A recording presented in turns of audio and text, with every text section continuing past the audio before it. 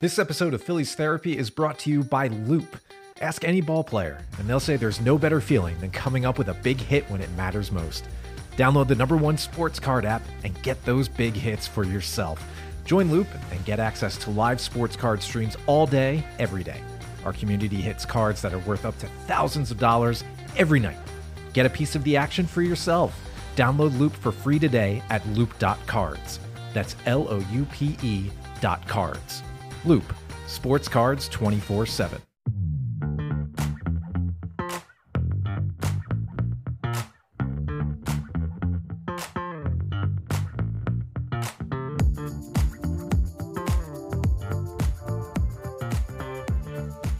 What's going on, everybody? Welcome to another episode of Phillies Therapy.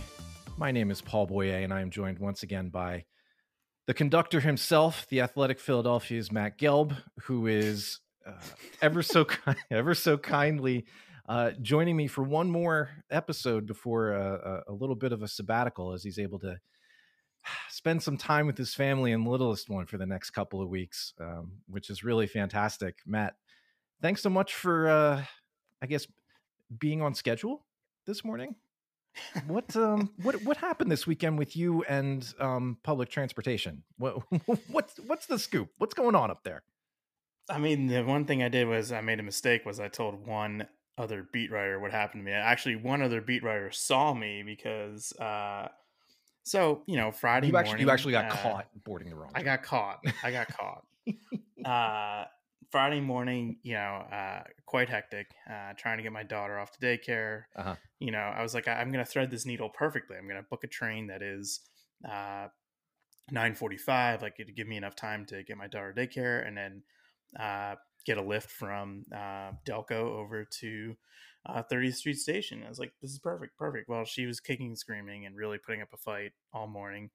And then I finally got her out. I got home, and the lift, took about 15 minutes to get to my house, which was way longer than I was expecting. And so I'm up against it now. I'm really, really getting stressed. And I get to 30th Street, maybe, I don't know, like 9:39, about 5 minutes before the train is supposed to leave. And for those who take Amtrak, that, they typically post the track and the boarding, at least 5 minutes before the train leaves, and Sure. often you're on the train 5 minutes before it's supposed to leave, really, if they do it right. So I'm thinking, holy crap, I really got to hustle here. I do not want to miss this train. Yeah.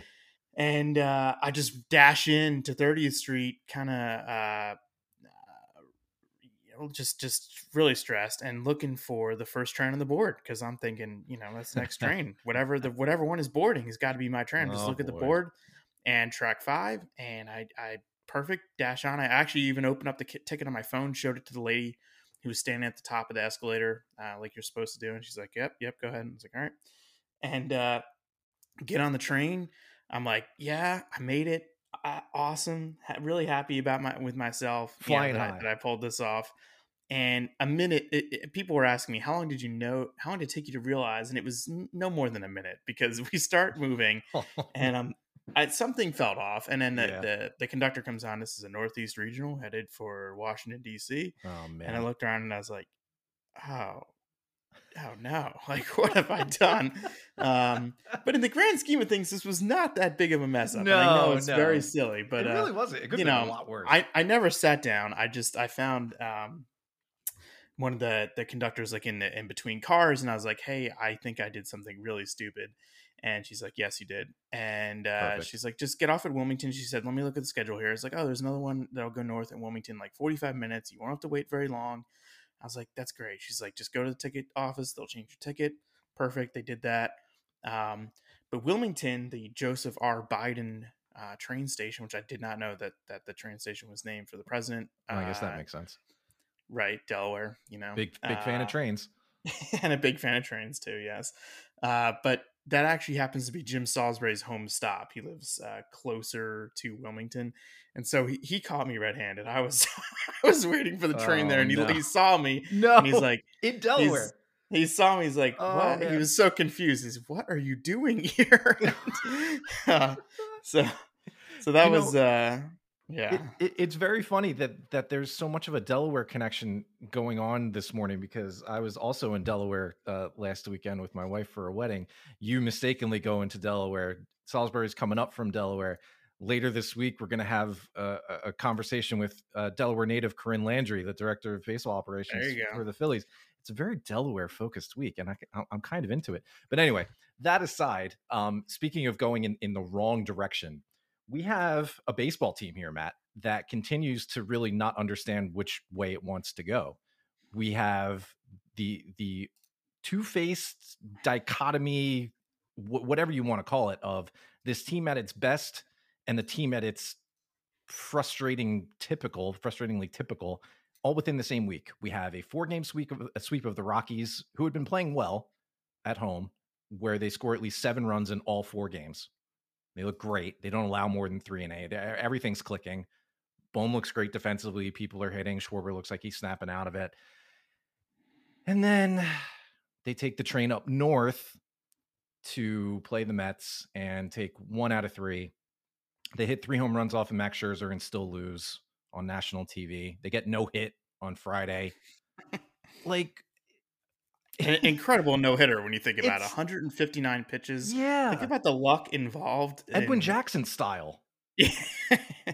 Like so look, part of my condition, and I consider this a very gentle mental illness, is that being no hit like that didn't really bother me. I didn't really feel affected by it. I'm like, oh, all right, that's You cool for almost Mets fans. appreciate it. You're like, yeah, good for Yeah, them. it's like, They pulled off this ridiculous, it is ridiculous, especially Yeah. for a team that had been hitting as well as the Phillies, where they come in and are immediately shut down. I mean, I know, Kyle Schwarber technically can say he was immune. He did not. He walked 3 times. He was not no hit. So it was like an 8+. Anyway, I felt kind of like about the whole thing, because I knew the Phillies were going to come out the next day and play another game, and of course they won and looked really good. It was a nice, bounce back. But I don't really think of being no hit as that big of a deal. And that aside, I can No, I think understand how frustrating it must be for fans to watch this team just basically run the Rockies out of town for 4 games and then immediately get the clamps put on them. Like, is that just like more microcosmic action for what this team is going to be? They're going to score, 7 runs for 4 straight games, and then, you never know, they might lay a big fat egg. Yeah, and I think the Sunday game is probably what should bother everyone the most. It's like, yeah, you're right. The Yes, no hitter. It's absolutely. like, give them tip your hat. A ridiculous game. Whatever. Should they have been no hit? No. They come back Saturday, respond well, and then Sunday, you score 4 off Scherzer. You get 3 home runs off Scherzer. You have some big swings. You have some good at bats against him. You get him out after 6 innings. But there were so many. It just never. Eflin did not pitch well. It was kind of like one of those things where you need a shutdown inning, and twice I think it was he just he really couldn't deliver it. And I think the Mets had Yeah. like 15 hits and 11 of them were singles, and you're like, man, like this was a game that they could have won. I'm not saying they should have won that game. They could have won it, and that's the swing game right there. Okay, so you lose the series on that, and then Mm-hmm. yeah, you're looking up and you're just kind of frustrated because it's the 2 step forward, 1 step back, etc. Like you're right. It was a week that uh, is very much emblematic of the Phillies, really for the last few years. And I know that that's frustrating for people because, we expected this team to sort of shake that identity that they've been assigned for these last few years. And so far, what we've gotten is a lot of the same. There have been improvements in certain spots, and then not improvements anywhere else. Like Odubel Herrera still making mistakes on the bases, mistakes on the field, and then Mm-hmm. you know pitching is just still inconsistent, and it's a team that's still prone to a lot of strikeouts. I think they are in the bottom third of the league in strikeouts. I think. Yeah, that's probably just going to be part of who they are. You kind of inherit that with a lineup that's built to hit the way they hit, and the players who have the track records they do. I mean, even Harper strikes out more than a quarter of the time. I think one of the troubling early things here, and this could change. They could somehow get hot, this month and flip this on its head a little bit. They've played the Mets 6 times already, and they're going to play the Mets 4 more times before this week is over. So 10, more than half of their And then schedule 3 against the Mets more is at the gone. end of the month. Yeah. So they're jam packing it in. And Baseball Reference, baseballreference.com, totally essential site, has this really cool little number that I like to look at. It's not like an end all be all, but it is a neat little thing that they call Championship Leverage Index. And it's how important a game is relative to a team's chances of winning the World Series based on predictions and projections. So it's not everything, it's not perfect, but it is a neat little thing to look at. And I have the Phillies schedule sorted by that right now. And their 6 most important games by this number so far. They're 1-5. The one win was the comeback win against the Mets where they won 5-4 after being down 4-1. Scoring 5 runs. Yeah. And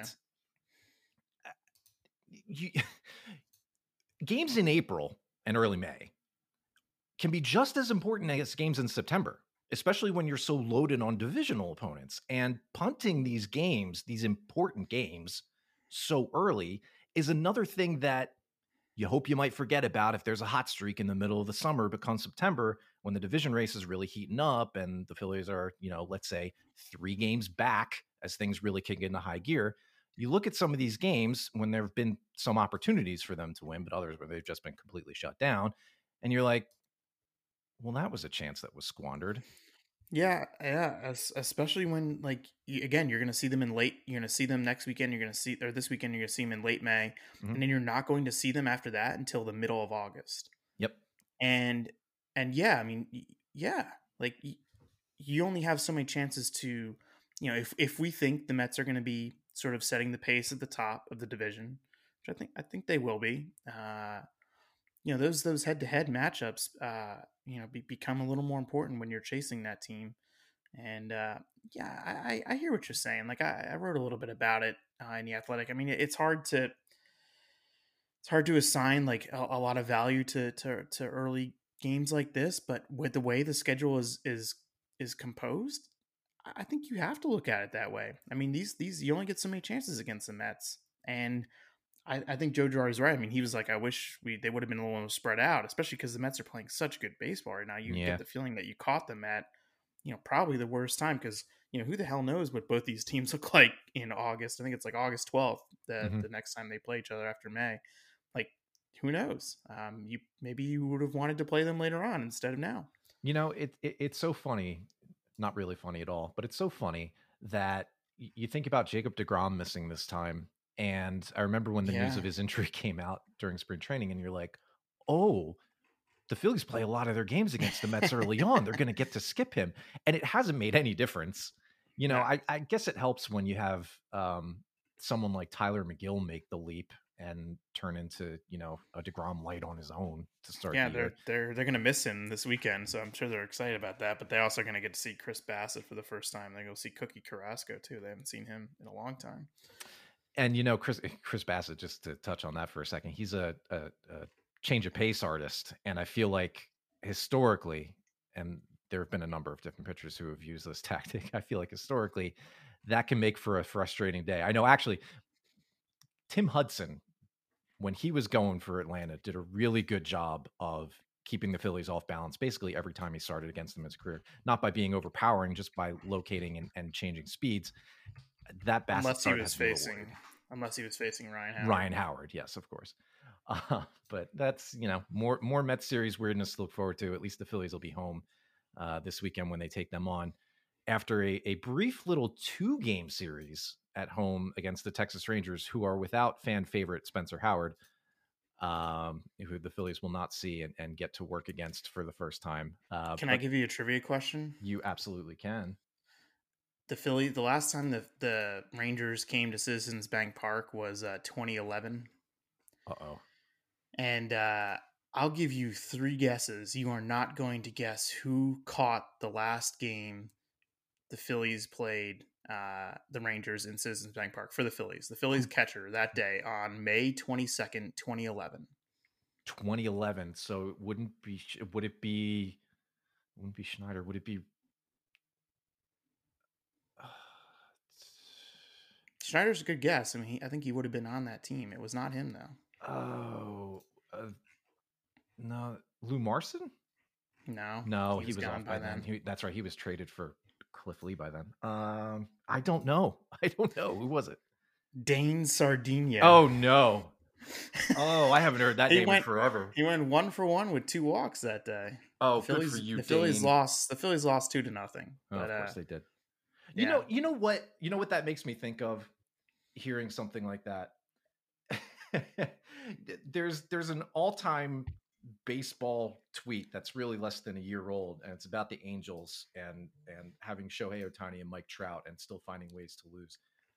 It goes something like, Mike Trout had 4 hits and Shohei Ohtani did something not seen since Tungsten Armo Doyle in 1890 as the Angels lost to the Tigers 8-3 or something like that. And it makes me think of the way this team has been, the Phillies, for the last couple of years, where they have a preternaturally talented superstar, Bryce Harper, for 4 seasons now, and they keep trying to build around him. And I think the Sixers have a little bit of this issue now too, although they've at least made the playoffs, where they have an incredibly talented player to build around, and it's just not quite there yet. Sixers still alive, only down 1-0 in their series against the Heat. Far too early to call them buried. But you look at what the Phillies are trying to do. They have a 2-time MVP on their roster who is only just going to turn 30. And we're still talking about how they can't get consistency from series to series within a season, not just, month to month, or maybe having, one bad game a week or something like that. It's just something they can't seem to shake. It's an existential kind of like, what is happening? And we keep touching on this because I think it's just a haunted kind of feeling right now. That I think, yeah. Go ahead, keep going. No, it's a haunted feeling that you just can't shake, because there's a specter or something that we keep coming back to, where every week you hope the narrative is going to be a little bit different. You're like, oh, okay, maybe now they're finally clicking, and they had a good run of games where they scored a bunch of runs like they did this week against the Rockies, only to immediately spoil it by getting completely wiped out on offense. It's just, is that just baseball? I keep coming back to this question, and I'm not resolving it yet so far this year. I have an answer for you. Ooh. And this is just a theory. But think, what's the best Phillies team in the last 15 years? 2011 team. 2011 team. And that team was 7th in the National League in runs scored, 7th in OPS, 9th in batting average, if you want to look at that, 8th in hits, whatever. Like, they were the most consistent. I don't know that a Phillies team will ever win 102 games ever again, because it was that good. It's tough, but they were the most consistent team every day because they had really good pitching. Yep. And the Phillies have not been able, and they're never going to duplicate the 2011 staff. I'm not suggesting that, but they haven't even come close, in my opinion, to duplicating that caliber of pitching. Not even 60% of what they had in 2011. And a team is only as consistent as its rotation, in my opinion. And this Phillies team is not built for that. This Phillies team is built to score, and I understand that. And it can be a successful model toward winning a lot of games and even winning a championship. But it's going to lead to, I think, some disjointed performances. Weeks where it looks incredible, weeks where it doesn't. And that's just the nature of hitting, especially the nature of hitting in baseball 2022, given that, the advances in pitching, the questions about the ball, et cetera, humidor. That ball that Bryce Harper hit, I guess it was Friday night? No, Saturday night? What night was it? Friday night? No, Saturday night. He hit a ball that to center field, straightaway center, that I'm not quite sure how it didn't get out of the ballpark. Like, it should have been a home run. Like, the one that died, 999 times out of 1,000 times, it's a home run. And even Schwarber said something about it after the game, and it was, yeah, it's hard to figure it out. I think it was Saturday night, right? I don't know why I can't remember this, but that's the nature of the sport right now. And when you're built the way they're built, it's going to be inconsistent. And the last, however many years have been inconsistent because they just haven't had enough pitching. And think about the bullpen has kind of pitched well recently, and they really won Saturday's game, the only game they won in that Mets series, because the bullpen, really was tremendous, and they've picked each other up. They've been, stranded a bunch of inherited runners, and I think that's helped, big time early on in the season. But the pitching just hasn't been consistent enough, and that's why you're going to look at this team and say, why does it feel like it's just not clicking? Here's what gives me a little bit of hope, because I think the second best team in the run that you mentioned, maybe not second, maybe third best after 2010, would be the '07 team. I think the '08 team, just as constructed, might be like the fourth best team of the last 15 years. Anyway, the '07 team is a good analog for what we're looking at this year. It's a team built for offense, not a lot of good pitching. And I'm trying to think back on that experience 15 years ago now, and thinking back the 2017. That was another team that kind of struggled to get going, right? This was in the wake of Jimmy Rollins putting his chest out and being like, "Hey, we're the team to beat. We have a good team. We're going to take this division." I think by the end of May, they were still around 500, maybe even below 500. And they really had a tough time getting going too. They were many, many games back in the division. Things were looking, not so great for that prognostication.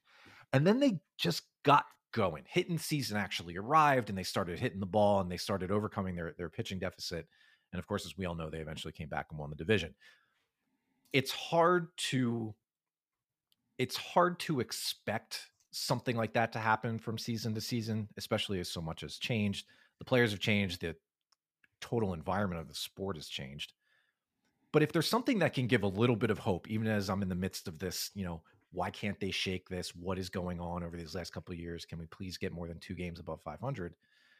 Is thinking back to that team and the way it was built and how it eventually clicked. Let me give you let me give you. So the 2022 Phillies in April/March hit 244, 318, 400. That's a 717 OPS. The 2007 Phillies, and you're right, they did not start that well. They hit 270, 362, 427. Come on. For a 789 OPS. And that's a 360 on base as a team.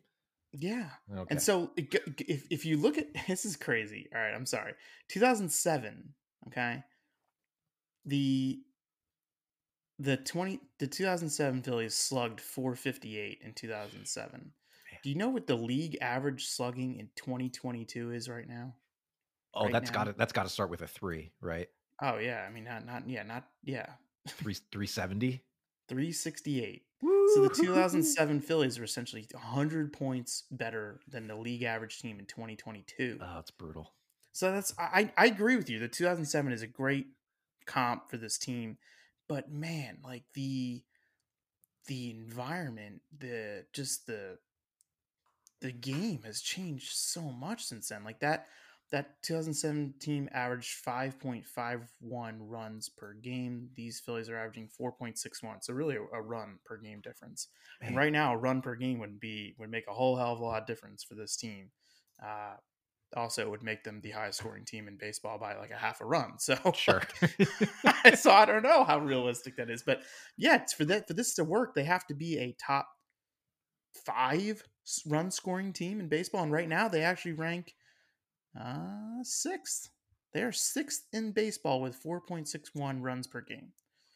It's pretty good. And we're still sitting here, right? And we're still sitting here like, it just doesn't feel right, right?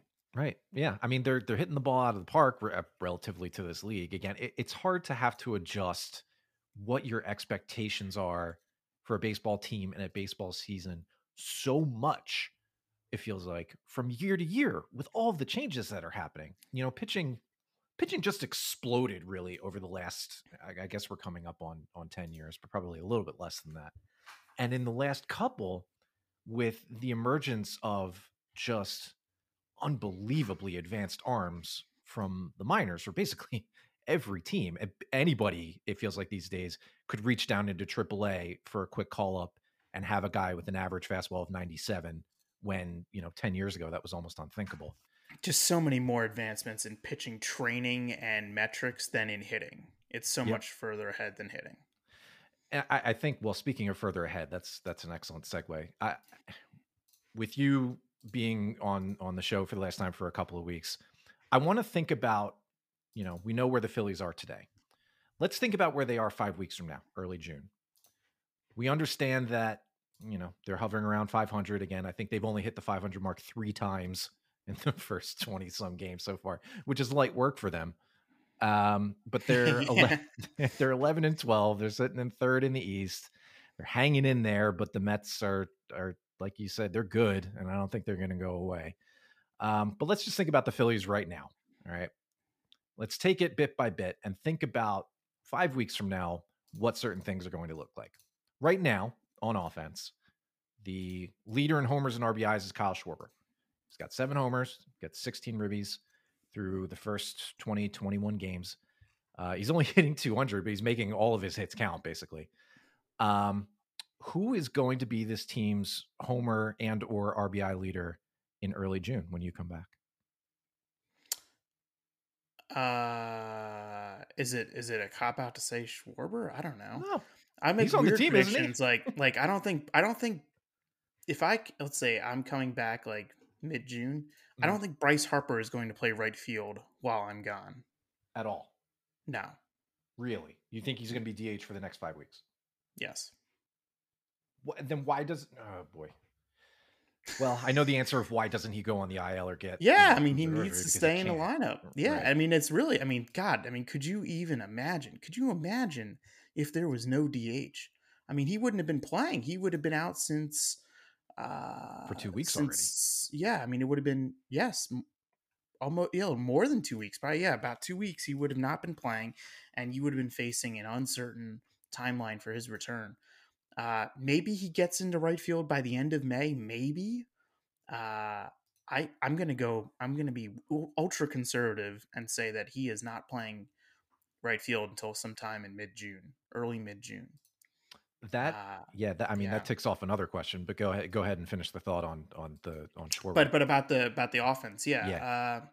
I don't know. Schwarber's power stroke seems to be coming along, and it's funny because you would look at him his first 3 weeks and say even 4 weeks, and you'd be like, ugh, like just not great. And then you look up, and it's so funny that he's hitting. He's like 200, 318, 520, and that's 144 OPS plus. So he's 44% better than league average even with a 318 on base percentage. That just shows you Yeah. how much slug he's had. And also just the state of the sport. But I'm gonna go with him. I don't know. Castellanos is probably another choice. I feel like he's really cooled off, but of the season as a whole so far, he's probably had the most quality at bats among anyone. The guy can hit. He really can. And I know he has struggled the last 10 days or so, but he's really impressive. I've been impressed by his approach at the plate, just his presence. Yeah, me too. He's definitely a guy who, when he comes to the plate, you feel like you're going to see a decent at bat. I remember he had one bad at bat. I think it was on Sunday where he swung at 3 straight pitches, whiffed on all of them, and was out of there. And I was like, that is one of the last guys I would have expected that from right now, which says, I think, a lot about the sort of subconscious comfort you have watching him at the plate. Second time capsule question: who among the players currently on the team, now that we've been trimmed to 26 with the optioning of Chris Sanchez and Damon Jones yesterday to meet the new roster requirement, who is currently on the team will not be on the team by mid-June when you come back? And this is not injury related. This is not injury related. related. This is a DFA. This is a release. This is a trade. This is something where the player is no longer on the active roster. Veerling. I think Veerling's gonna end up going to AAA. He's gonna end up having to play, and maybe Moniak is starting to swing. He hasn't hit. I know that sounds weird. He's starting to swing, but he really has dry swings, as they would say, which is I hate that. Right. I hate that term. He's dry swinging. It's a wet swing. Exactly. What a baseball term. Dry hump, dry swing. He's dry swinging, and he is throwing. He's going to need some time. And I don't know that he's, even when he's ready, I'm assuming he's going to be at AAA. Like, I don't know if there's a spot for him necessarily right now, but I think they're going to reach a point where Veerling's got to go play. And he's just kind of, I wouldn't say he's fallen out of favor, but he has. Herrera, for all of his warts, and both Mm-hmm. numerous on the field, off the field, etc., has hit, and they're going to ride him. He's going to play, Mm-hmm. and he's hit well. And I think Quinn, could just be like the backup, like the fourth outfielder or whatever. Maybe they make a waiver claim or something for a fourth outfielder, and Vierling goes out. I can tell you the one guy who I'm not really sure what to make of, and if you go on his Baseball Savant page, I wouldn't say it's funny because it's pretty bad, and that's Didi Gregorius. And I'm not Yeah, really sure what to. If I'm talking about 5-6 weeks from now, who I'm most curious to see like what his situation is, I think it's Didi Gregorius, because right now, if you look at his Baseball Savant page, Paul, he's the first percentile average exit velocity, first percentile barrel percent, second percentile hardest hit, third percentile outs above average, which means in the field he's been as bad as he's been at the plate. Third percentile chase rate. He has done nothing well. 88th percentile strikeout percentage. He has done nothing well. I And just pulled it up, and you're right. That's a lot of blue. And for those of you who are unfamiliar with Baseball Savant's percentiles, low low is percentiles bad. are bad. Unless your strikeout percentage, and high is also bad. Yeah, oh boy. He is not, Mm, and I'm not really. I know he hasn't been healthy, and I know he missed some time there, so it's a really small. He's only had 57 plate appearances here, yep. and Mhm. the traditional numbers, you're like, oh, he's hitting 275, like Right. okay, like, but the underlying metrics suggest that this is not good. And Stock, has gone down. He's playing every day. He's gone and hit, to his credit. Like, let's say he hits really well for 4 weeks down in AAA, and let's say Didi doesn't. Mm, I feel like we're gonna have this shortstop conversation is gonna come up again. The same conversation that was had all winter. And we kind of forgot about it for a while because Gregorius was fine in the spring. Stott maybe found a home at third, then didn't, et cetera, et cetera. I think in the next 5-6 weeks there could be, a rekindling of that shortstop conversation. interesting. I sort of thought that the easy answer would be right here for who's off the team. Thinking a little bit more aggressively, and that it would have been Roman Quinn, because like you were saying, Moniak is down there. We have a couple of options at least, and Quinn has been okay in his couple of appearances, but it's only been 4 trips to the plate, whatever. Um, but in thinking about it, you're right, because Didi's stats on the surface kind of belie how he's gotten them, and I think that's really important to look at the context, and that just because the average says 275, yes, he's only struck out, I'm looking at his page now, 8 times in 57 plate appearances. That's low, and that's good, especially in today's game where strikeouts are so high, and in a lineup where a lot of guys do strike out very frequently. But you can't expect a guy who's getting swinging bunts for hits to continue to get swinging bunts for hits. That's not a strategy. And So the whiff rate, the chase rate, all that. It's yes, actually amazing that what I think what's happened is he's made so much contact. on bad He's swinging pitches. so much, right? He's made Yeah, so much contact on pitches out of the zone, and that's resulting in really weak contact and just not quality contact. that's interesting. It's very interesting. I do think, even though his middle infield partner Segura has been slumping pretty bad recently too. There's more faith from me in Gene than Didi right now, not just because of recent history where Gene had a much better season last year.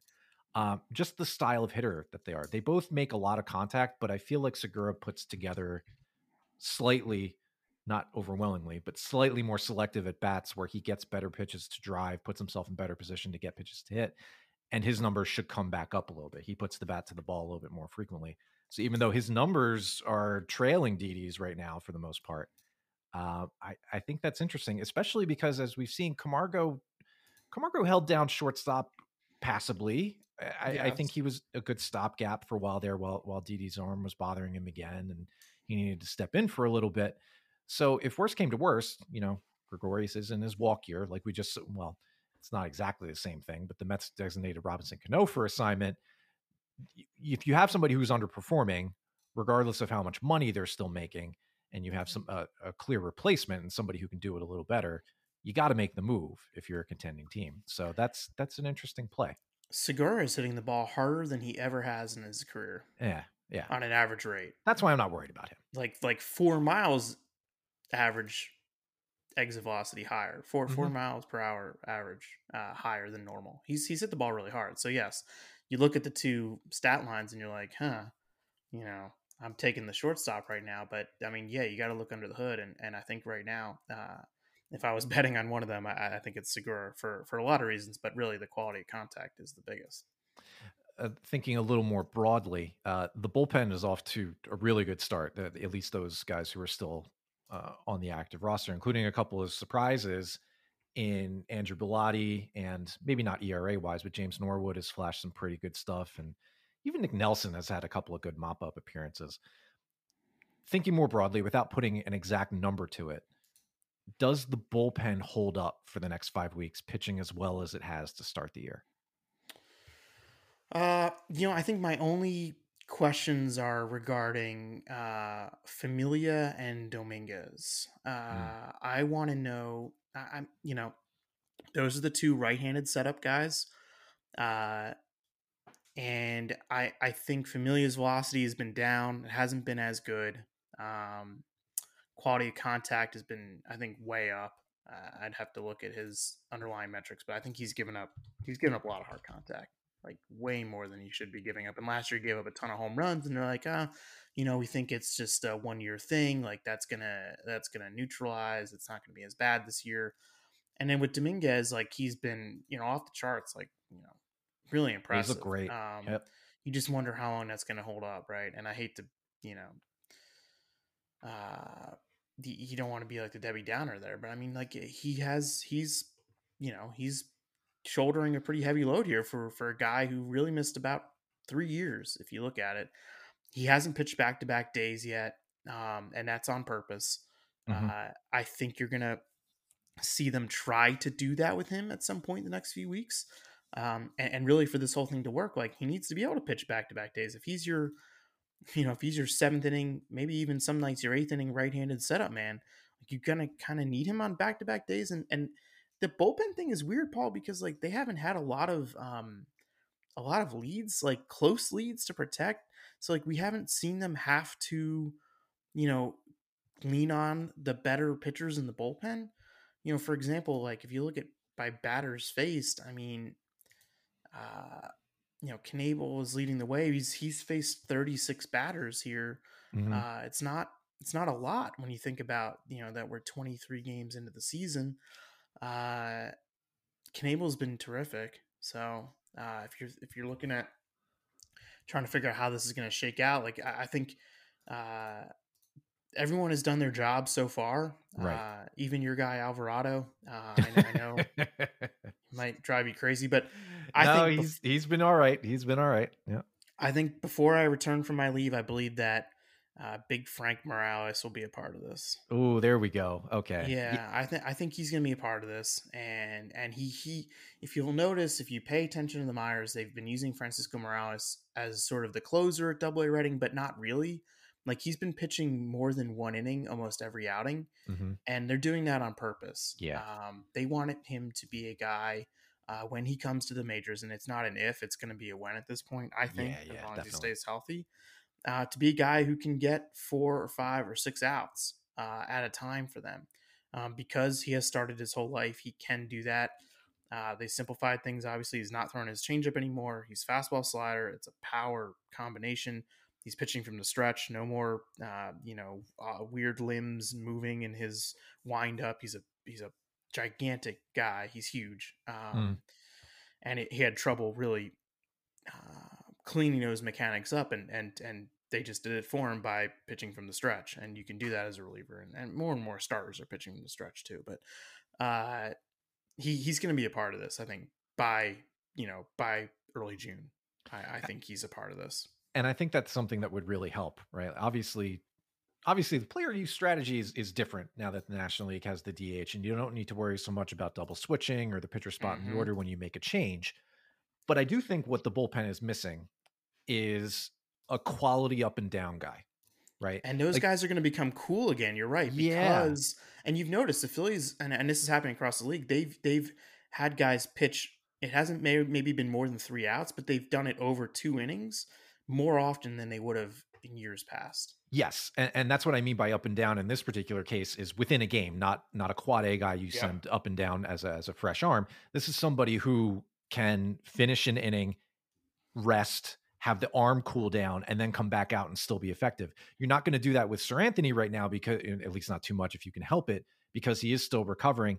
And none of the other guys, at least as the roster is currently constructed, They're really do not that two all inning that much. guys. No, Right. none of those guys are 2 inning guys. No. Outside of course, Nelson or Norwood or somebody you might throw at a game that's a little bit more out of reach. I'm talking about a guy you can reliably bring in to do a wraparound. They tried this with Hector Neris a few times, and he wasn't super No, successful at it all the he time. was not. But this is something I think that could really help solidify that bullpen. And if Francisco Morales can be that guy, I do think that would be a big help. And now a wild card, Matt. I'll open this one up. What do you think will be either something that's surprising or something that's not surprising? Something that will be true about the Phillies of middle June by the time we get to talk to you again next. Aaron Nola is pitching better.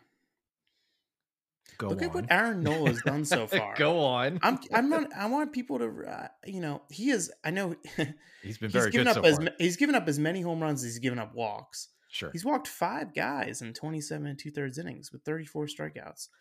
All of it is there. It is all there.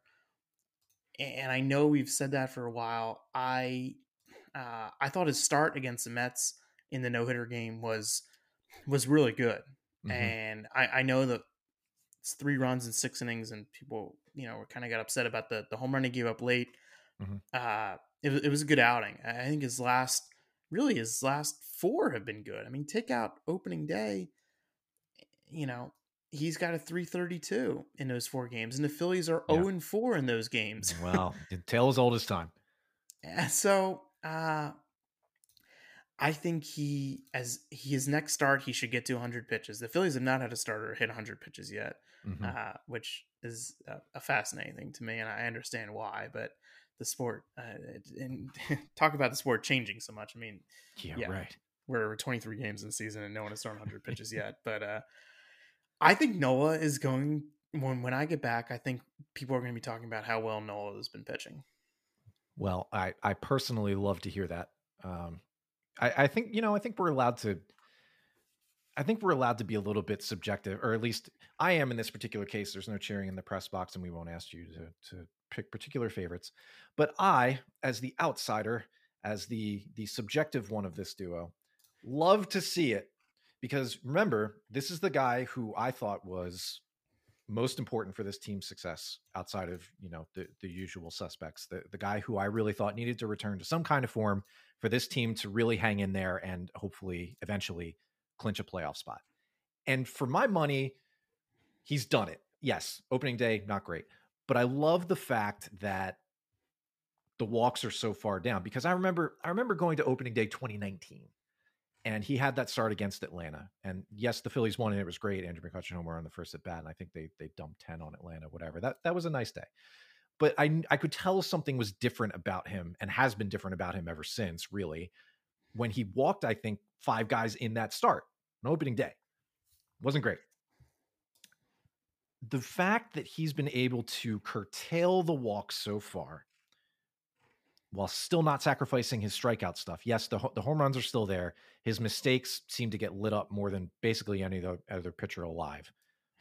But he's limiting the walks, which is a thing that was really holding him back, because as a guy with stuff that moves as much as his does, it almost seemed as if hitters had cracked the case with his curveball, with his 2-seamer, with being able to track the movement and understand where the pitch was going to end up, whether it was going to be a hittable pitch or whether it was going to fall out of the zone, and pick up on that early, spit on the pitches that they had been chasing the first couple of years of his career, and work him into these grinding innings where he's thrown 20 plus pitches, maybe walking a couple of guys, and he's out of there by the time the 5th inning ends. And we'd seen that a lot over the last couple of years. I think that is, hopefully, but I think that is behind him. And I would love to see him get to that 100 pitch mark and not fall apart at the end. Hopefully not get tattooed on a mistake. Hopefully not walk the last 2 hitters he faces in an outing. Because then that, I think, could really start to cement and this is extra comforting while Zach Wheeler continues to figure it out, it would really cement his sort of return as a reliable starter. Again, maybe not quite 2018, but having that, we'll even call it a number 2, could do so much to take alleviate a little bit of the mental burden of watching this team right now, where you still feel like they're going to have to score 6 runs in order to win the game. He gave up, what was it, 26 home runs last year. 15 of them were solo shots. This year, he's given up those 5 home runs.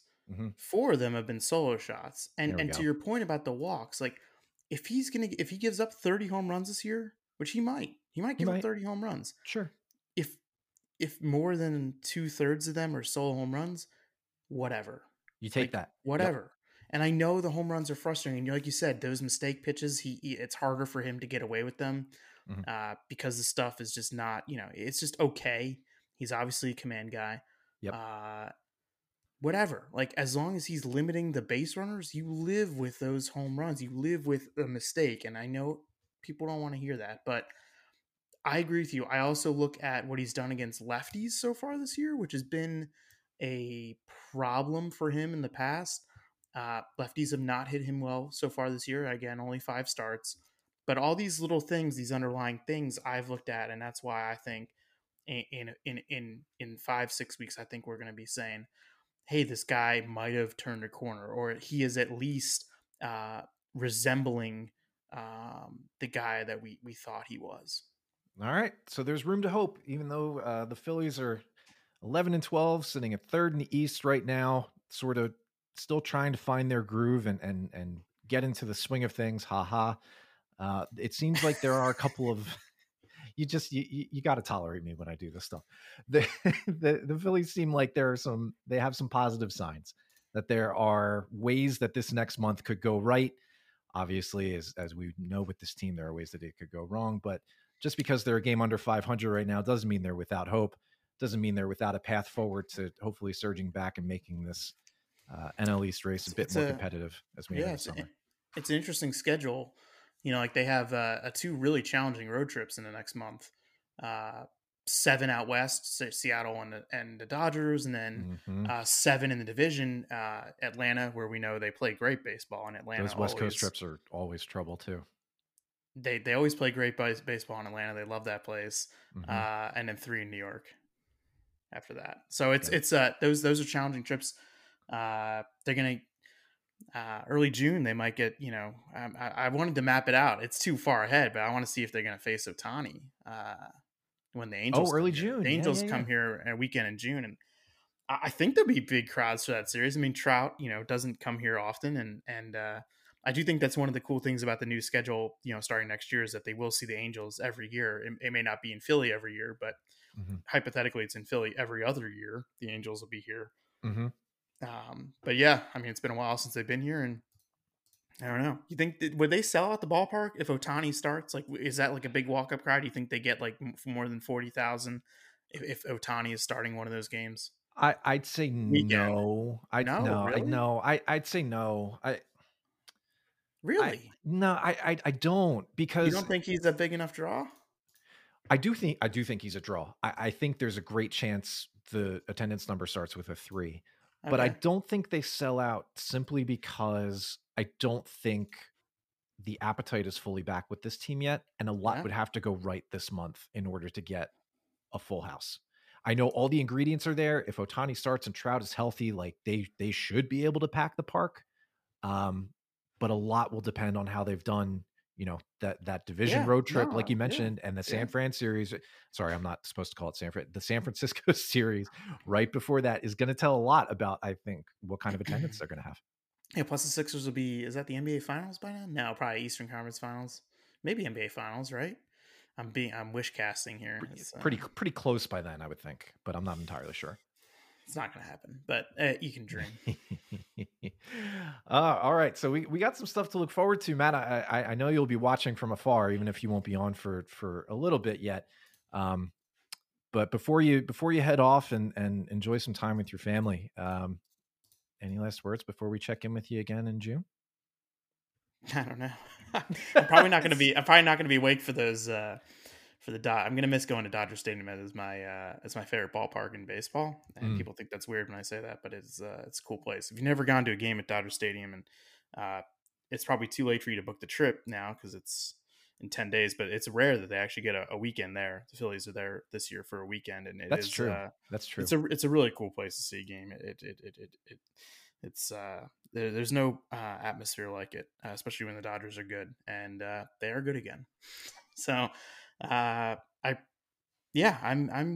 just as fascinated as you are. It's just that time of year where it's like, it's still a feeling out, and like you get to Memorial Day and you start to have a pretty good feel for like who they're gonna bring to the biggest fights in the summer, right? Like you have a little more of a settled roster by Memorial Day. You have a feel for what the team is, what the division is, what the sport looks like. Maybe they change the balls again by the time I come back, or maybe the humidors are shut down. Who knows? But I still can't believe that Harper ball that did not get out. It was, yeah. I mean, the Phillies need the ball to fly. Everyone's like, well, it's just an average of 3 feet less, and that's a big difference. That's a big difference. That is a big difference. It's a huge difference especially for a team that is built on slugging. And they get the Dodgers 7. I'm going to miss the Dodgers 7 times. They get them at 4 in LA and then 3 at home the next week.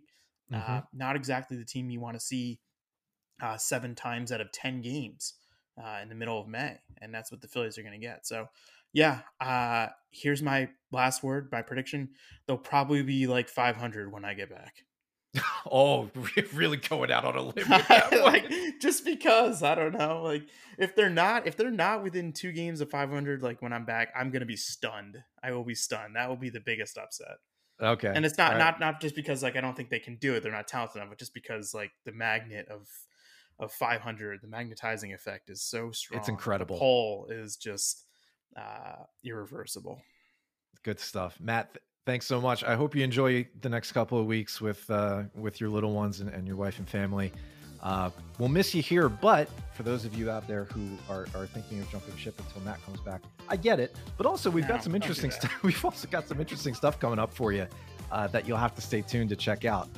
We'll be sure to keep things interesting for you. But that'll do it for this week's episode. Thank you all so much for tuning in once again with Matt Gelb of The Athletic Philadelphia. I am Paul Boyer, and we'll see you next week.